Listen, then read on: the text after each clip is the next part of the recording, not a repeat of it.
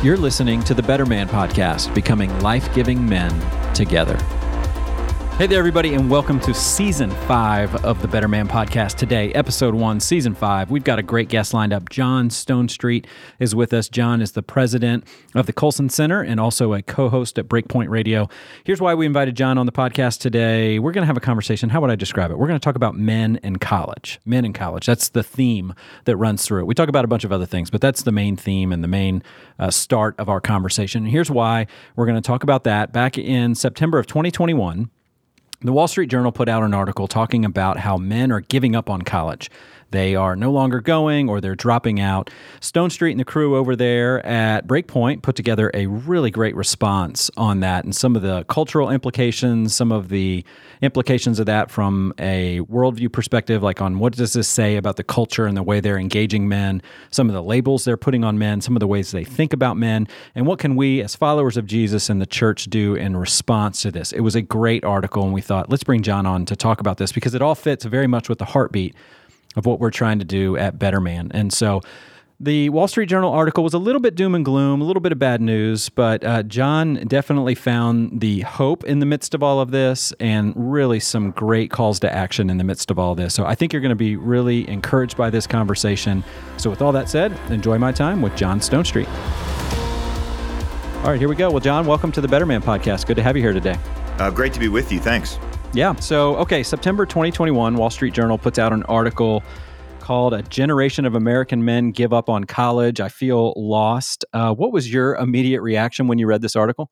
Well, I think there's probably three of them. I mean, the first one is that just on a financial ROI sort of level, a lot of people are giving up on college just because, just purely where the state of higher education is in general. This isn't specific to being male or female. It's just going into incredible amounts of debt for promises of a job and a secure income. That it's just the math isn't working out. Secondly, a lot of people are giving up on college because they're actually not coming out employable. As the educational philosophy has kind of gone away from being trained to do a specific job, which I think in and of itself wasn't holistic enough anyway, but really has moved into kind of the woke direction in a whole lot of ways. But the third is just specifically with young men. I mean, it's fascinating when you look at the milestones to adulthood, and that includes graduating from college, getting married, buying your first house, entering a job force, filing your first taxes. That women are doing that far earlier than men, and it's just there's just not that incentive to grow up for young men. And I think there's also the reality in college. College also doesn't provide those tools, doesn't provide those incentives to jump past those milestones. But there's an awful lot in higher education that spends 4 years telling young men what's wrong with young men. All masculinity is portrayed as being toxic, for example, particularly, majority culture men, white men versus ethnic minorities. This is the way the story is told in history, in economics, in politics, in campus and culture life. If you belong to this particular demographic, you're the bad guy. You belong to the bad guys. And if you are a part of a different demographic, you belong to the good guys. And there's one, of course, exception to that. And that is if you're a biological male who claims to be a woman, then you're in the moral good class. And these are just categories that have transcended moral norms. They've transcended realities on the ground. They've just become the framework by which we see a lot of things. It's obviously the framework of what's called critical theory. And even if many classes aren't shaped by critical theory in an academic sense, which, as we know, critical theory itself is primarily a legal theory. There's a critical theory mood that shapes our analysis of things, both present and past. And that I think is ubiquitous. I think that shows up almost everywhere. Yeah. So I would imagine you read a lot of articles from a lot of publications. It's kind of my job, yeah. Yeah. What was it about this one, though, that caused you and Casey to want to, write a response to it? Well, we don't write things that we're mad at. We don't write things Right. just to say, how stupid is that, or look at the baddies over there. We always want to try to respond to something that points to some deep reality that is helpful both in understanding the cultural moment or in providing a helpful contrast with a gospel framework. And in my mind, this one did both. And a culture that can't decide whether gender is a social construct that means nothing and can be interchanged on a whim, or whether it is this kind of hard fixed category, that defines who are the good guys and who are the bad guys, as we were talking about earlier. I mean, it's just a really confusing message. And gosh, what a wonderful contrast to the biblical perspective. I guess I should say the biblical perspective is a wonderful contrast to this, that to be created male or female is tied to who we are. And it's also something that is actually good. And I think about this in light of the awful, horrific school shooting that took place in Michigan. And that's another factor of the story, how our larger culture is failing young men. There's very few things that tie together the string of mass violence. Really, the only thing you can point to, with very few exceptions, is that it's young men that have some form of inability to connect with who they are. A lot of times dad is absent.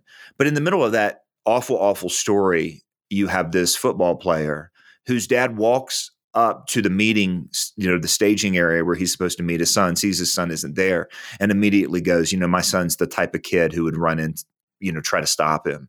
And everyone says yes. And then the students say, we watched him run towards the shooter while we were running away. And you look at that and you're like, that's masculinity, right? Yeah. I mean, there's something there about who that young man was and was trained and raised to be.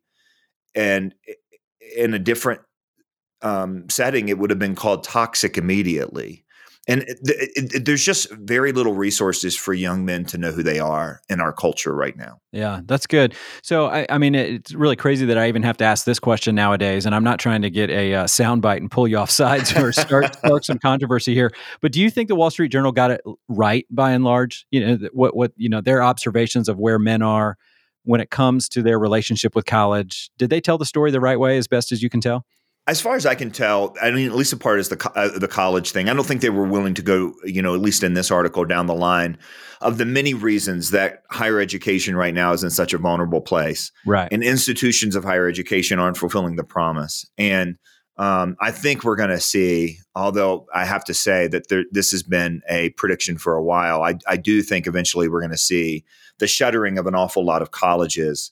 It's just the math doesn't work. And it's not one thing, it's everything. But this article, I think, pointed to the one thing pretty well. I'm not sure that it made the connections to the culture-wide ways that we are failing young men on one hand, and the institutional-wide failures of just higher education that goes beyond just young men on the other hand. But yeah, I mean, I'm not going to call this one fake news. We'll put it that way. There you go. That's the soundbite. Thanks. That's what I needed. That's the soundbite you wanted. There you go. Well, let's jump down. I mean, this was a question I was going to ask you a little bit later, but I think it's relevant now. So do you talk to anybody that is on the other side of higher education? Maybe they're sitting on a board of trustees, or they have an executive position or a leadership position at a university. And are they looking at this almost maybe like a capitalist or like a business owner going, the market is no longer responding the way they were. And so we need to look at our product differently, right? If people are leaving our product, there'd be business owners all around the world that would go, if we're losing customers, let's ask why, and let's change our product, and let's maybe change our marketing or something like that. Any conversations you're having with leaders at higher education that are asking those types of questions? Oh yeah. It is a pretty common topic among leaders in higher education that there is a crisis looming and something's going to have to change. Now, the great exception to that are those schools that are so well endowed that there's not the financial pressure to actually have to change their model for the market. There's a new thing. I don't know if you've seen this term, Adam, but it has to do with an academic that was, I think, at Cornell and ended up now at Cambridge, or maybe Yale and Cambridge. And he's got this idea called luxury beliefs. In other words, basically what he's arguing is that there's a particular level of financial stability and wealth that is required to hold certain beliefs. And the rich are able to hold certain beliefs without the same sort of consequences that the poor, if they held and lived out of those same beliefs. This is an example. So there's universities that have fiddled around with ideas for so long that are so unmarketable and actually get in the way of an employable graduate. Yeah. But, if you have an unlimited endowment and then you can continue to do that. You can be like, what was the story just a couple weeks ago where it was another Ivy League. I mean, obviously Ivy Leagues, there's a lot of jokes to be made there, but they have more they have a 1-to-1 ratio of teachers and administrators to students. So, you can do that when you've got $1 billion sitting in an endowment fund. Most institutions don't. And so what do they have to do? Some Christian universities are making the decision to be as non-controversial as possible. So if the culture has already decided who are the social justice winners and who are the social justice losers, they're going to jump on board there and essentially move in a more progressive direction, so as not to risk offending faculty or not to risk increasingly offending students or to tempt the accrediting agency, not to give them accreditation. There are other schools that I think have done a remarkable job really becoming the best in a particular niche, particular area. So you can look at a handful of Christian colleges and even just private schools across the board. And some of them have said, we're going to be the school that does this, or we're going to be the school that is known for this. And as long as it's not too narrow and there's a big enough market, you can get there. I mean, the new University of Austin that was proposed a few weeks ago by a group of really center left and center right thinkers who had been quote unquote canceled by other institutions. It's, basically trying to say we're going to be the anti-woke school. They're not going to be religiously motivated or whatever. And of course, there is the theory that efficiency and technology can solve all of our problems. That often creates other problems, as the University of Phoenix and Liberty University and some of the big kind of online schools have figured out that that can create as many problems as it can solve. So I think you see people trying new models all over the place. I think you also see a remarkable amount, and I'm really a fan of this, of non-traditional paraeducational programs trying to come alongside, either preparing kids before they go to college, giving them a break once they're in college, study centers at secular state universities that are Christian oriented. So I think the history of the church is one of Christian innovation. So this is something, this Wall Street Journal article, I think, is something to point to and say this is a reality. But man, let's see it as an opportunity as much as a crisis, because Christians have an actual framework for what it means to be human, much less what it means to be a male human. Yeah. And what it means to be a Christian male human. We should have something to offer in a culture that is increasingly defined by its meaninglessness, especially for young men. Yeah, it's fascinating to think about. I mean, I think some of the safe higher education institutions right now where there really is not as much controversy around them would be maybe the local community colleges that just seem to be focused on some of those core very pragmatic, classes. right? Very pragmatic. It's a very clear promise ROI, right? Yeah. You're not paying to get a high paying job there. You're paying to get through classes, or you're paying to get an AA so that you can do something very specific, right? Yeah, that, and then I think of just the technical trade schools, right? That those are. They're teaching a very job specific thing so that you can go out. We're going to see more of those. Yeah. We're going to see more of those. And we're going to see more that are based around apprenticeships or hands-on sort of techno training as some of those areas continue to grow. It's fascinating. All right. So I'm 46. I'll be 47 next year. I've got a 13-year-old and 11-year-old. When I was 13 years old and 11 years old, the conversations around the dinner table when it came to higher education, it was not an if I'm going to go to college. It's you are going to do it. My parents did not go to college. Grew up blue collar kind of town in the Midwest. And so this was something they wanted to provide for their kids. In one generation, just one generation later now, the conversations we're having around our dinner table with my two boys are not a given that you're going to go do this. And it's just so amazing how fast it changed. But some of these things that we're seeing on what you talked about in the very beginning. We're not so concerned about maybe some of the ideas they'll be exposed to if they go to a big state school. It's more the cost, and is it really worth it? And are there other ways to find some education? Well, for me, it's both. It's definitely the ROI, and that wasn't a part of the conversation. You're right. I mean, I graduated from high school in '93 as well, and this was if you're going to be this sort of person, you need to do this. And college was a requirement. I think there is a recognition that there are other alternatives. I think there also is a recognition that in something that has been labeled our age of perpetual adolescence. Many 18-year-olds just aren't ready to go. So the options of a gap year or something like that now are thrown into the mix, and I think they're really good ones.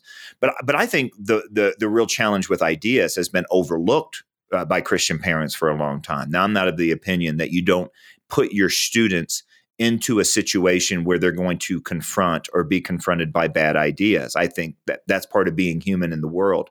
But we're absolutely crazy to put our kids in front of ideas if they're not prepared to deal with those ideas.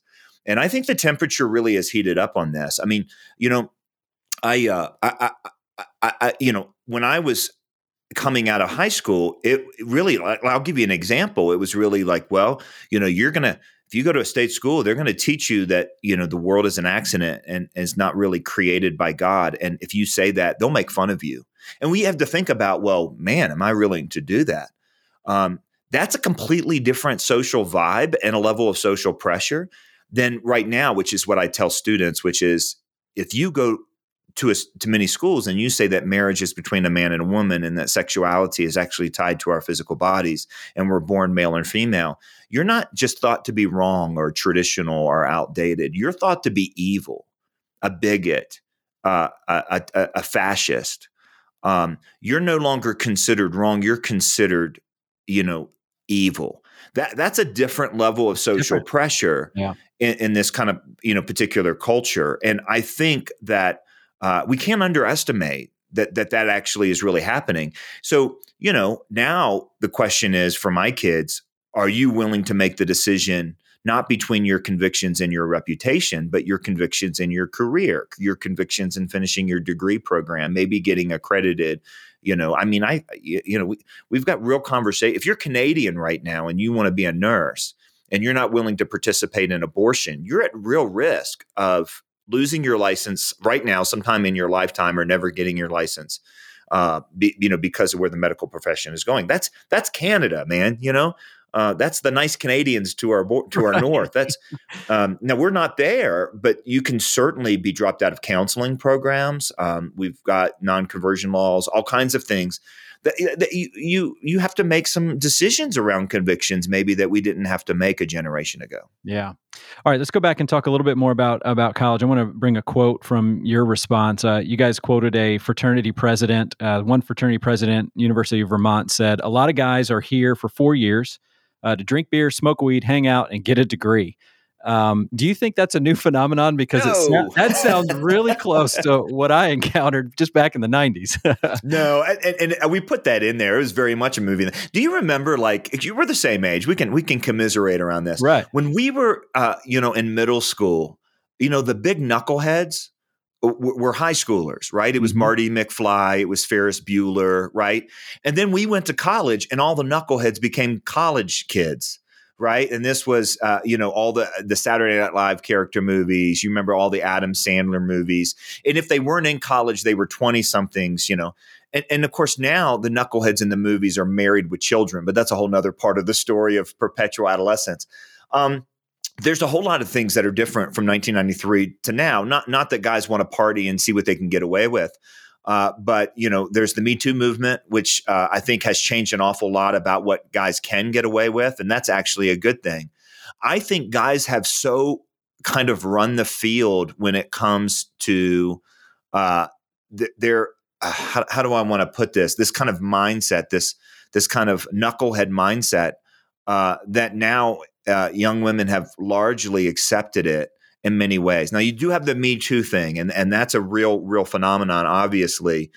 But there's been two articles that I've read over the last couple of years that have really just bothered me, and I do this for a living, so it takes a while. They both had to do with a hookup culture, one in college campuses, one in young 20-somethings, and what they were both saying is that the young women are driving this right now. In other words, if you remember the movies we watched back in the 90s, the young men had to work really hard, to get away from authority and to have sex with, free sex and drugs and all that. Now it's almost like all the work's being done by the women. The hookup culture being created by women. And as they were interviewing some of these college students, this was the first article, the one girl said, but we always get drunk first. And you just kind of think, wow, this is the life they're choosing where they have to get drunk first. And then the next interview, which I think was Vanity Fair, was prior to the pandemic, downtown Manhattan, a bunch of young 20-something professionals. Classic story, by the way, young 20-something women professionals. They've graduated from college earlier. They've got better jobs earlier than the young men. And they're talking about how great Tinder is, the app where you swipe left, swipe right. And she said, what's great about it is that you can have all the sex you want and nobody gets hurt, is what she says. And then literally the article does this and says, and then she paused and looked down and sighed and said, at least no one gets hurt on the outside. In other words, the definition of a good sexual experience for this 20-something-year-old girl was that there was no physical abuse. And you just think that's the best we've got. So you're right. I mean, this is nothing new. We've had the years of the Porky's movies and the Saturday Night Live movies and all that. None of that's new. No. But we have gone to a new degree. And one of the things that I would recommend to everyone on this front is a video that was produced by Mark Regnerus from the University of Texas. Mark does some remarkable work as a sociologist looking at sexuality and young people and the difference that religious commitment makes and all kinds of different things. But he has something called the economics of sex.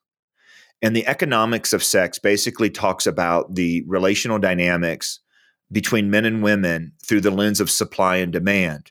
So if you think about men having the demand largely for sex and women having the supply, the more women can keep it rare, the higher the price they can charge.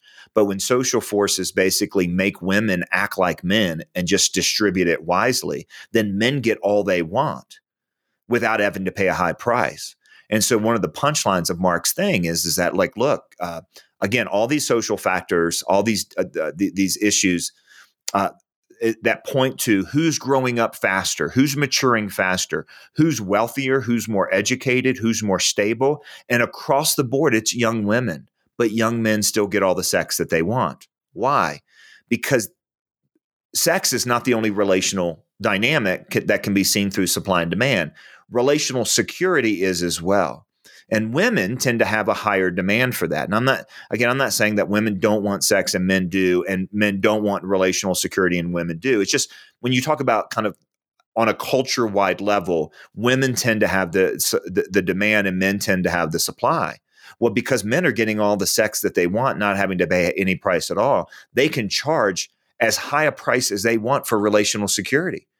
So women, I'll be your boyfriend, but it's got to be an open relationship, or I'm going to be addicted to porn, or you're going to go to work and I'm going to stay at home and play Halo all day. In other words, they can set the terms of the relationship.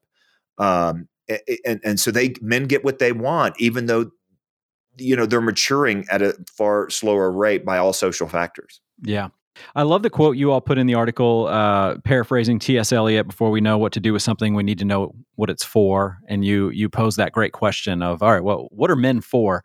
Can you quickly paraphrase? How did you all answer that? What are men for? Yeah. And let me just say that T.S. Eliot quote is not a direct quote, but it comes from an article called The Aims of Education. And it is such a helpful framework. Yeah. Because it talks about function and purpose. And basically what he says is, and when you see something new that you don't know what it is, you can ask, what can this thing do? But your better question is, what is this thing for? And then you'll be able to answer the question, what can this thing do? If you see a laptop, you're like, I can use a laptop for a puppet show or to skip across the lake like a rock. You can do these things with a laptop, but it's not what a laptop is for. And you're going to end up either underutilizing or destroying it. this is the point, is that if things are designed, you need to know what they're designed for before you can say, what can you do? And, with men, and this is a great illustration of this, by the way, since you spent so much time in church ministry and so on, is helping kids understand sexuality, right? So we grew up in the just say no era, right? In other words, we heard about, this is what you should do, this is what you should not do, in very clear terms. And sometimes the only kind of substantiating argument was, otherwise, you'll get a disease. And then Magic Johnson got AIDS, and it scared us to death for at least 6 weeks. I remember where I was when I found out. I remember where I was standing too, right? Yeah. But so we've told kids what to do with their plumbing, so to speak, but not what their plumbing is for. We've told kids what to do sexually, what not to do sexually, but not what sexuality is for. And this is a real Protestant oversight, and Catholic as well, but Protestants really are behind the curve on this one. The same thing is true for men and women, like men, don't be idiots. Okay, that's helpful, but what are men for? Yeah, there's got to be more than that. Yeah, men, don't be toxic. Okay, but what is masculinity for? Now, I think there's a lot of things you can point to, but this is why it's so essential to see the Bible as a coherent, large narrative, because Genesis 1 and 2 does not just tell us that the universe is created. It gives us some of those purposes. It gives us some of those created in designs by God. And, so let's take, for example, the issue of perpetual adolescence, right? We're just used to adolescence being a stage of life. Adolescence was an invention of the late 20th century. Okay, it did not exist before. As one person put it, it's Chubby Checker's fault. Which is a really fun story. But I know we can get into that if you want. But the whole point is, I'll invite you back on, and that'll be the episode. We'll get into that one. But the whole point is that we expect young men to lose their minds and become idiots for 5, 6, and now increasingly 8 to 10 years. If you go to almost every other culture in the history of the world, young men that same age were, first of all, young men, and they were managing crops, they were taking care of business, they were fighting in wars. And so a characteristic of adolescence is not caring, apathy, right? And we look at that and we say, oh, boys will be boys. But we're not talking about boys. We're talking about people that would have been considered young men yesterday. And secondly, not caring is not immaturity if God created you to care. And I think the best answer to your question, what are men for, is God created men. He created humans in general, but specifically men, to care for the world. We're supposed to leave it a better place. We're the only animal, and I don't even like calling us animals, but for the sake of the point, we're the only animals that don't just take the world as it is, right? But we take the world as it is and then imagine what it can be. And we're actually tasked by God to make it bigger and better. Yeah. What a wonderful job description. How cool is that? I often make this joke. I don't know. You remember that movie with Tom Hanks, Captain Phillips, several years ago? Do you remember that? Yeah. It's about the Somali pirate ship and that whole deal. It was a true story. Yeah. Do you know in real life how old the captain of that pirate ship was that took over that Tom Phillips boat? Oh, no. How old was he? 16. Oh, my goodness. Now, look, I'm not saying we should raise a generation of young men to be pirate captains, but that's still way cooler than playing video games all day. You know what I mean? To being a Fortnite king, right? Exactly. Yeah. It's just like let's think bigger and better, and that's why it can't just be don't touch that girl, stay away from that stuff, don't be an idiot. We've got to give a vision for what men are for. Yeah, I like that. That's really encouraging, very inspiring, and I appreciate you sharing that. I found that very, very helpful as I read through the article. Okay, let me just close this down with one last question here. I'm thinking about church leaders right now. They have been through a tumultuous 24 months with the pandemic, all the social unrest and everything. And so the last thing the church leader needs right now is to hear that the good old days are past, that there's some new, some old thing that they used to really enjoy that they now need to fret that is gone too. So let's encourage church leaders right now. What would you say to the church leader to encourage them as they seek to engage the young men really at any age, just as they seek to engage men in their congregation? Well, I think we have organizations in history that were able to call young men to a higher account. Obviously the military is an example of that, the Boy Scouts. And that's why the loss of the Boy Scouts is so devastating. I say this, and here's what I mean. There's an old saying that in the land of the blind, the one-eyed man is king. In a land where no institution or all the traditional institutions that were once helping men know who they were, what they're for, and helping them emerge into adulthood, when so many of those things are broken right now, the opportunity now for the church is just amazing. I say this at great peril. This is what Mark Driscoll was trying to do in Seattle in the early days. And you saw what it did. Now, I'm not saying he did it right. I'm not saying he did it well. I have a problem with the way this story is being told right now, because the message that we need young men to be young men is being conflated with how he did it and some of the ways that he led. And I don't think that's a legitimate thing. Now, look, I'm not saying we want men's groups that just go around and grunt and make body noises and, be idiots. And post William Wallace, pseudonyms online and things like that, right? So that's right. That's not masculinity. Yeah. It's, again, if it's not just fighting, it's fighting for something. It's not just doing what you want. It's doing something for the good of others. The story of biblical purpose is something that young men need to hear and nobody else is getting. And by the way, I also want to just be clear. I'm not saying here, whenever I say something like this out loud or on our Breakpoint commentaries, we get emails from young men who say, look, it's not our fault. The culture stacked against us. That's true when it comes to divorce proceedings. That's true when it comes to an awful lot of things. And I don't discount that at all. I just think that when young men act like young men and when old men help young men act like young men, when we finish well, this is just what the world wants and the world needs, especially a world that's literally out of options. So I would just encourage pastors to see this as a remarkably important opportunity and something they could really step into. I love it. John, this has been fascinating. I really do. I appreciate your work. I've been an admirer for years. Love what you guys are doing over there. How can people stay in touch with you? Is there one website you want them to go to, or what are some ways that they can keep tracking with you and the great work you're doing?